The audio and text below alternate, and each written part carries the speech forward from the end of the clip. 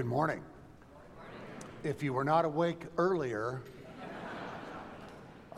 we're pleased to see all of you here on this beautiful day as we celebrate the greatness of music made here in the United States of America, music that will inspire us for decades to come. A couple of things I'd like you to know about before we move any further into the service, and this one is going to be very important for at least one person. There is a car with lights that are on and have been on for about 30 minutes. It's parked in the first handicap space. The license plate is J17V.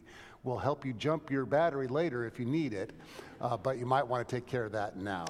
A couple other things I'd like you to know for this day. If you would, I know that you're going to be inspired throughout the morning, but if you would, please hold your applause until the completion of this service. We would appreciate that very much.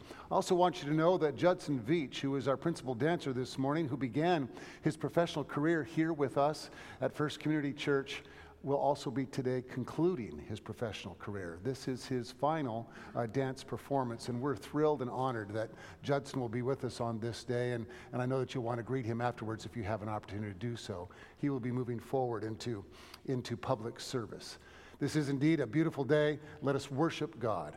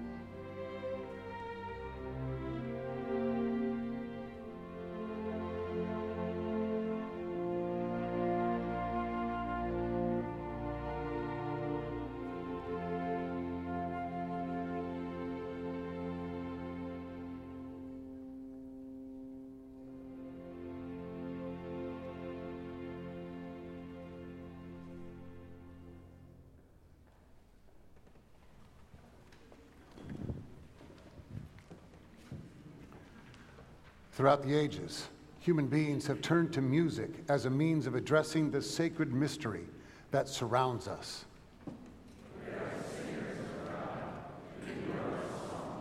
In family dwellings, in houses of worship, or in the temple of nature, wherever your people have gathered, we have lifted our voices in petition and thanksgiving.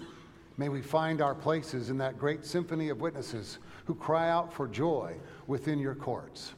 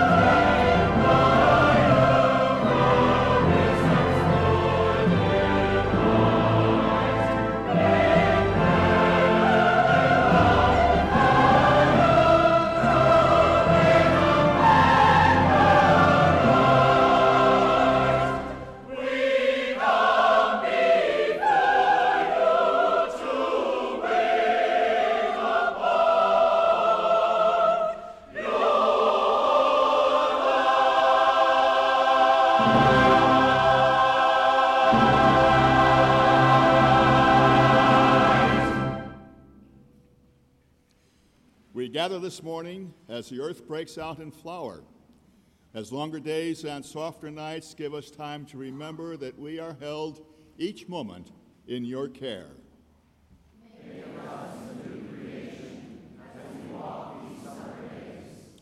We rejoice in all the ways that love makes itself known, in tender and true relationships, in response to human needs, as parents care for children and children care for parents. Make of us a new creation that gives of itself with joy. Help us to turn with energetic love to a world in need of it, to reach beyond ourselves and those we find it easy to love. Form in us a resolve that is strong and unflagging in its pursuit of justice for those seeking safety, those still captive in unjust systems, and those who need our voices to speak for them. Make of us a new creation that stretches beyond our fears.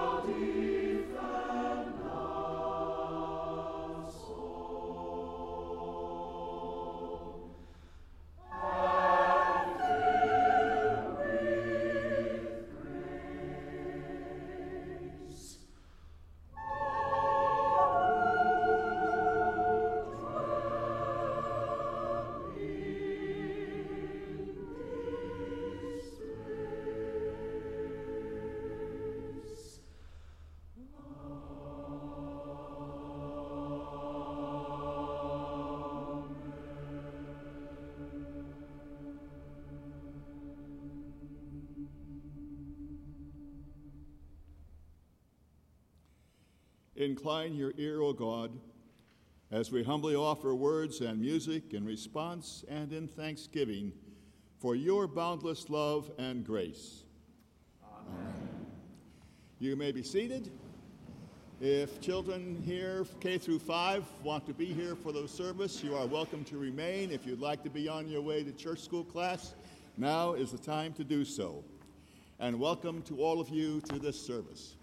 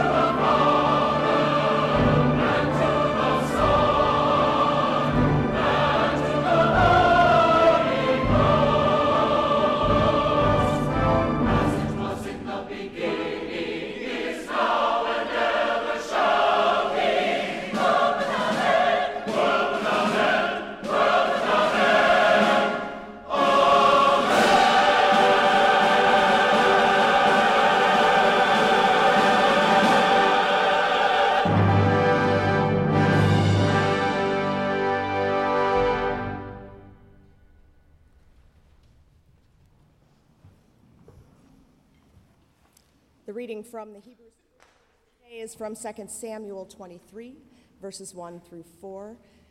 The verses are printed in your bulletin if you would like to read along, as well as your response. Now these are the last words of David. The oracle of David, son of Jesse, the oracle of the man who God exalted, the anointed one of the God of Jacob, the favorite of the strong one of Israel. The Spirit of the Lord speaks through me. God's word is upon my tongue. The God of Israel has spoken. The Rock of Israel has said to me, one who rules over people justly, ruling in the fear of God, is like the light of morning, like the sun rising on a cloudless morning, gleaming from the rain on the grassy land. Is not my house like this with God? For God has made with me an everlasting covenant, ordered in all things and secure. Here ends the first reading. Thanks be to God.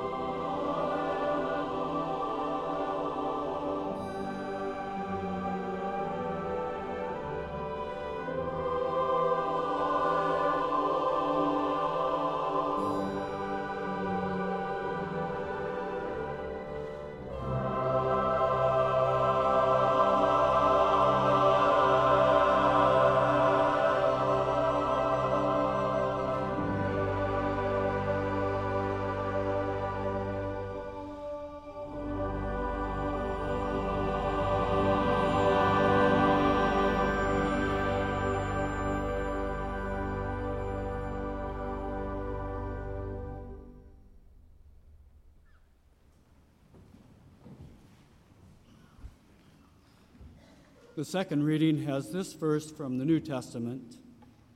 Now the Lord is a spirit, and where the Spirit of the Lord is, there is freedom. And then from our early American religious heritage, these verses from a Shaker hymn. 'Tis the gift to be simple, 'tis the gift to be free. 'Tis the gift to come down where we ought to be. And when we find ourselves in the place just right, 'twill be in the valley of love and delight. When true simplicity is gained, to bow and to bend we shan't be ashamed. To turn will be our delight, till by turning we come round right.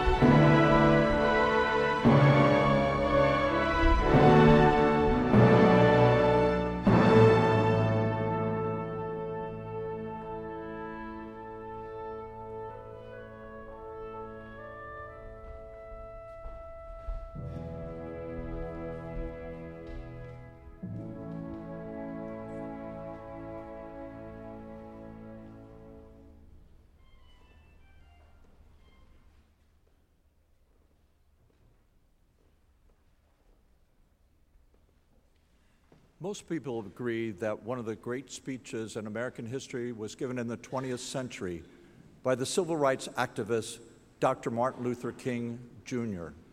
55 years ago. The occasion was the March on Washington for freedom and jobs and economic equality.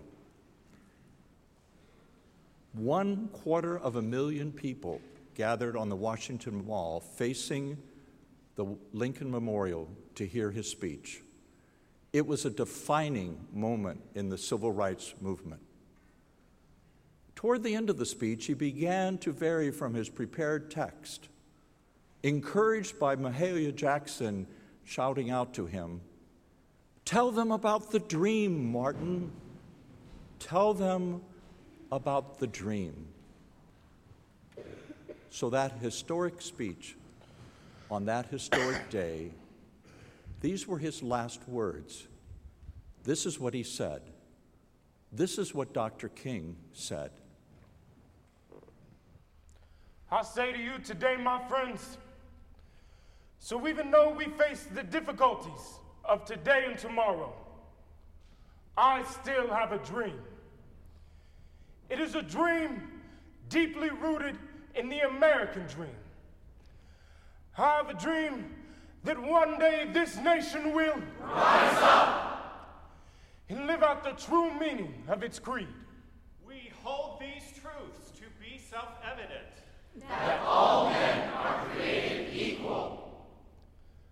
I have a dream that one day on the red hills of Georgia, the sons of former slaves and the sons of former slave owners will be able to sit down together at the table of brotherhood. I have a dream that one day, even the state of Mississippi, a state sweltering with the heat of injustice, sweltering with the heat of oppression, will be transformed into an oasis of freedom and justice. I have a dream that my 4 little children will one day live in a nation where they will not be judged by the color of their skin, but by the content of their character. I have a dream today. I have a dream that one day, down in Alabama, with its vicious racists, with its governor having his lips dripping with the words of interposition and nullification, one day, right there in Alabama, little black boys and black girls will be able to join hands with little white boys and white girls as sisters and brothers. I have a dream today. I have a dream that one day every valley shall be exalted, Every hill and mountain shall be made low. The rough places will be made plain, and the crooked places will be made straight. And the glory of the Lord shall be revealed. And all flesh shall see it together. This is our hope. this is the faith that I go back to the South with. With this faith, we will be able to hew out of the mountain of despair a stone of hope. With this faith, we will be able to transform the jangling discords of our nation into a beautiful symphony of brotherhood. With this faith, we will be able to work together, To pray together. To struggle together. To go to jail together. To stand up for freedom together. knowing that we will be free one day. And this will be the day. This will be the day when all of God's children will be able to sing with new meaning. My country, 'tis of thee, sweet land of liberty, of thee I sing. Land where my fathers died. Land of the pilgrim's pride. From every mountainside, let freedom ring. And if America is to be a great nation, This must become true. So let freedom ring from the prodigious hilltops of New Hampshire. Let freedom ring from the mighty mountains of New York. Let freedom ring from the heightening Alleghenies of Pennsylvania. Let freedom ring from the snow-capped Rockies of Colorado. Let freedom ring from the curvaceous slopes of California.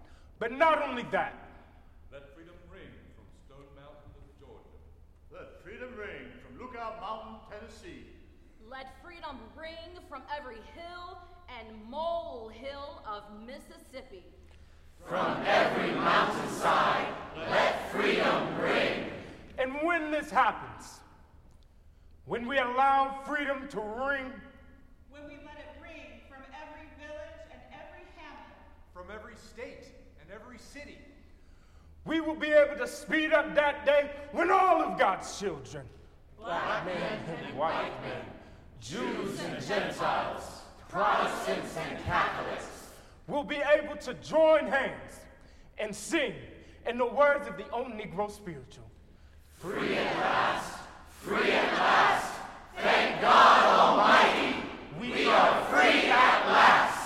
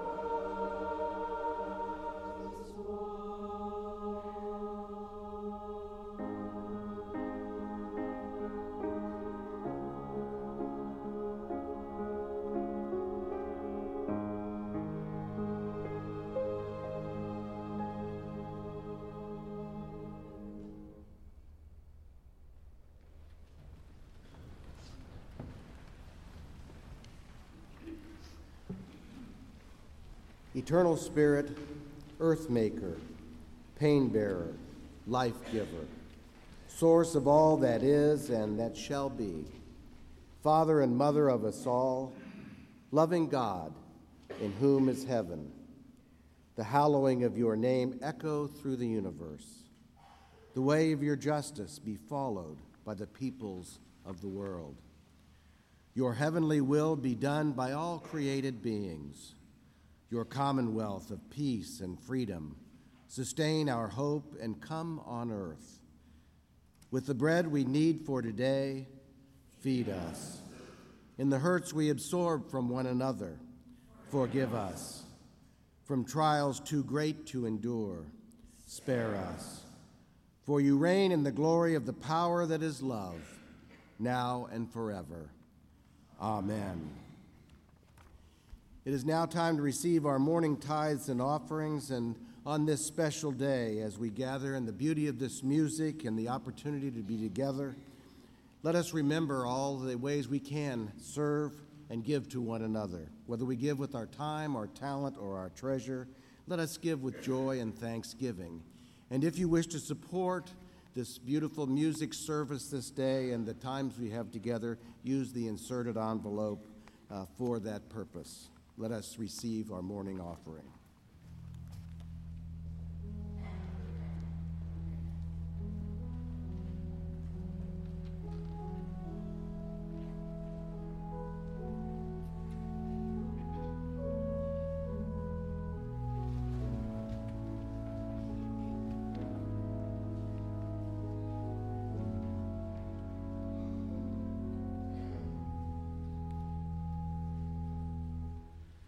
Come now,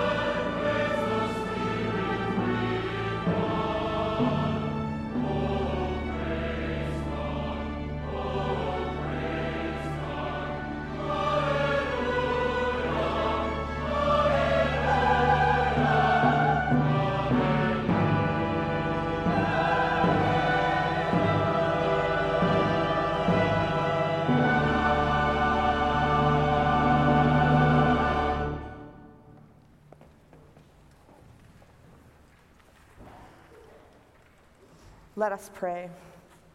Creator God, we have heard your call, beckoning us to a life of love and service. Here in daily, persistent, and sometimes courageous way, we offer our lives and these gifts. Amen.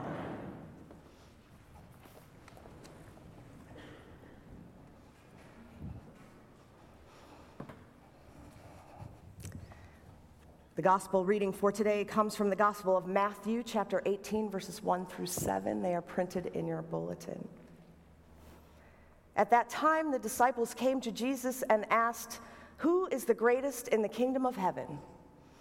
He called a child whom he put among them and said, "Truly I tell you, unless you change and become children, you will never enter the kingdom of heaven. Whoever becomes humble like this child is the greatest in the kingdom of heaven. Whoever welcomes one such child in my name welcomes me. If any of you put a stumbling block before one of these little ones who believe in me, it would be better for you if a great millstone were fastened around your neck and you were drowned in the depth of the sea. Woe to the world because of stumbling blocks. Occasions for stumbling are bound to come, but woe to the one by whom the stumbling block comes." The word of the Lord. Thanks be to God.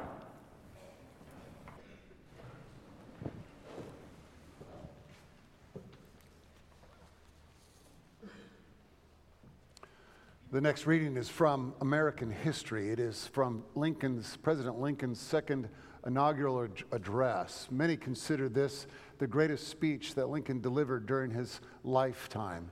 It was given just less than 2 months before an assassin's bullet would take his life. Listen again to these great words. "With malice toward none, with charity for all, with firmness in the right as God gives us to see the right, let us strive on to finish the work we are in, to bind up the nation's wounds, to care for him who shall have borne the battle, and for his widow and his orphan, to do all which we may achieve and cherish a just and lasting peace among ourselves and with all nations." President Lincoln, in this speech, quotes from Matthew 18, "Woe to the one who would be a stumbling block." In his actual speech, he used the King James Version of that verse.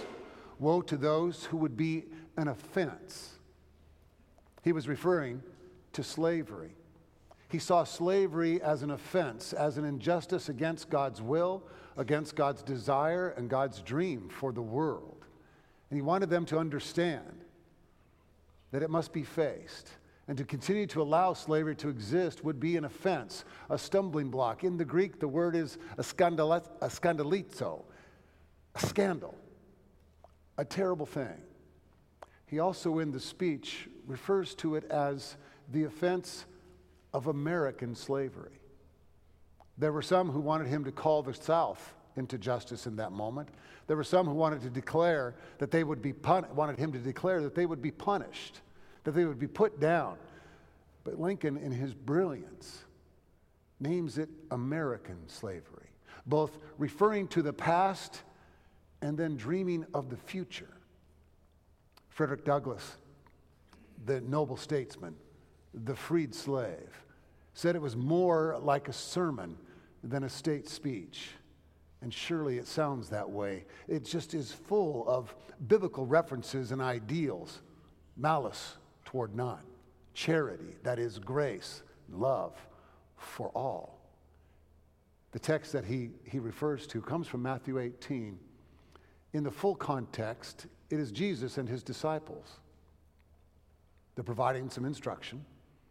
And then one says to Jesus, "Who will be the greatest? In the kingdom of heaven, Who will be the greatest? Now, this question sounds a little bit off-putting, but it's really not a bad question. The problem is their assumption of what greatness is. They assume that greatness has to do with power and might and control and fame and influence. And Jesus wants them to understand that that is not at all what it means to be great in the kingdom of God. And so what does he do? He finds a child, probably one who was crying and making noise and irritating the disciples. He finds that child, and he has said, bring the child to me, and sets the child before them and says, you want to be great in the kingdom of heaven? That's a marvelous request. Become like this child. Humble, innocent, almost helpless. In antiquity especially, only 40% of children would make it to age 16. For Jesus to say to the disciples, become like this child, was a radical thing, an unusual word. Almost unforeseen or ever unheard of. You see, what the disciples had done is they'd drawn the circle tightly. It had Jesus and them at the center. They were the ones who mattered the most. What Jesus did was he reached outside of the circle and brought the child in. He reached out to one might call a stranger, to one we might call the least of these, brought them into the circle, and by so doing, set the tone for the way the church would be founded. You know, the way a church or a nation treats its smallest and most innocent, its children, and the least of these, as Jesus calls them, is really a description of what that church or that nation is like. You want to understand a church, you want to understand a country, look at the way they treat its humblest members and citizens. This idea of the weak and humble can be found in a variety of places. You heard it also this morning in the anthem, Come Thou Fount of Every Blessing. It's my favorite anthem ever. I'm grateful that Ron and the choir presented it this morning. It also, though, illustrates Lincoln's point. The third verse says, Jesus sought me when a stranger. That is the heart of the gospel message. That is the central word that the Bible has been trying to get across to us for thousands of years. Jesus sought me when a stranger. Abraham was sent to Israel, not to create an enclosed little nation that protected itself, but to be what? A light to the nations. Isaiah, Jeremiah, Amos, Hosea, and Micah, and the rest of the prophets, what did they preach? What did they proclaim? Remember, Israel, that you were one time a stranger, a foreigner, a slave. You must therefore always welcome the outsider, the other, the child. It's a simple message, really. A clear word. Lincoln knows this in his guts when he delivers this sermon. He knows that for America to find its strength again, it must be one nation, united. And he calls them from the past toward the future. In his closing paragraph, in the one that is printed in your bulletin, Lincoln goes back to those biblical principles. With malice toward none, and charity for all. As I mentioned a moment ago, the word charity comes from the Greek word agape. It can be translated as grace. It can be translated as hope. It can be translated most fully as love. He's calling on the nation to set aside malice. That is the intent to do evil, to push that aside, and to be united together in love. An agape-like love, a God-like love, an inclusive, world-encompassing love. Lincoln surprised his audience with his deep theological thinking, his ability to take a text from the Bible that was very familiar to them in their culture, in their era, in their time, and allow that word to speak across the divide and set them forward to the days ahead. But let's be clear, he was not merely baptizing that moment with Christian-sounding words. He calls on the people of his day, and I would suggest that he calls on us on this one to humbly, graciously, and with love at the center of everything we do, move forward together in faith. Amen.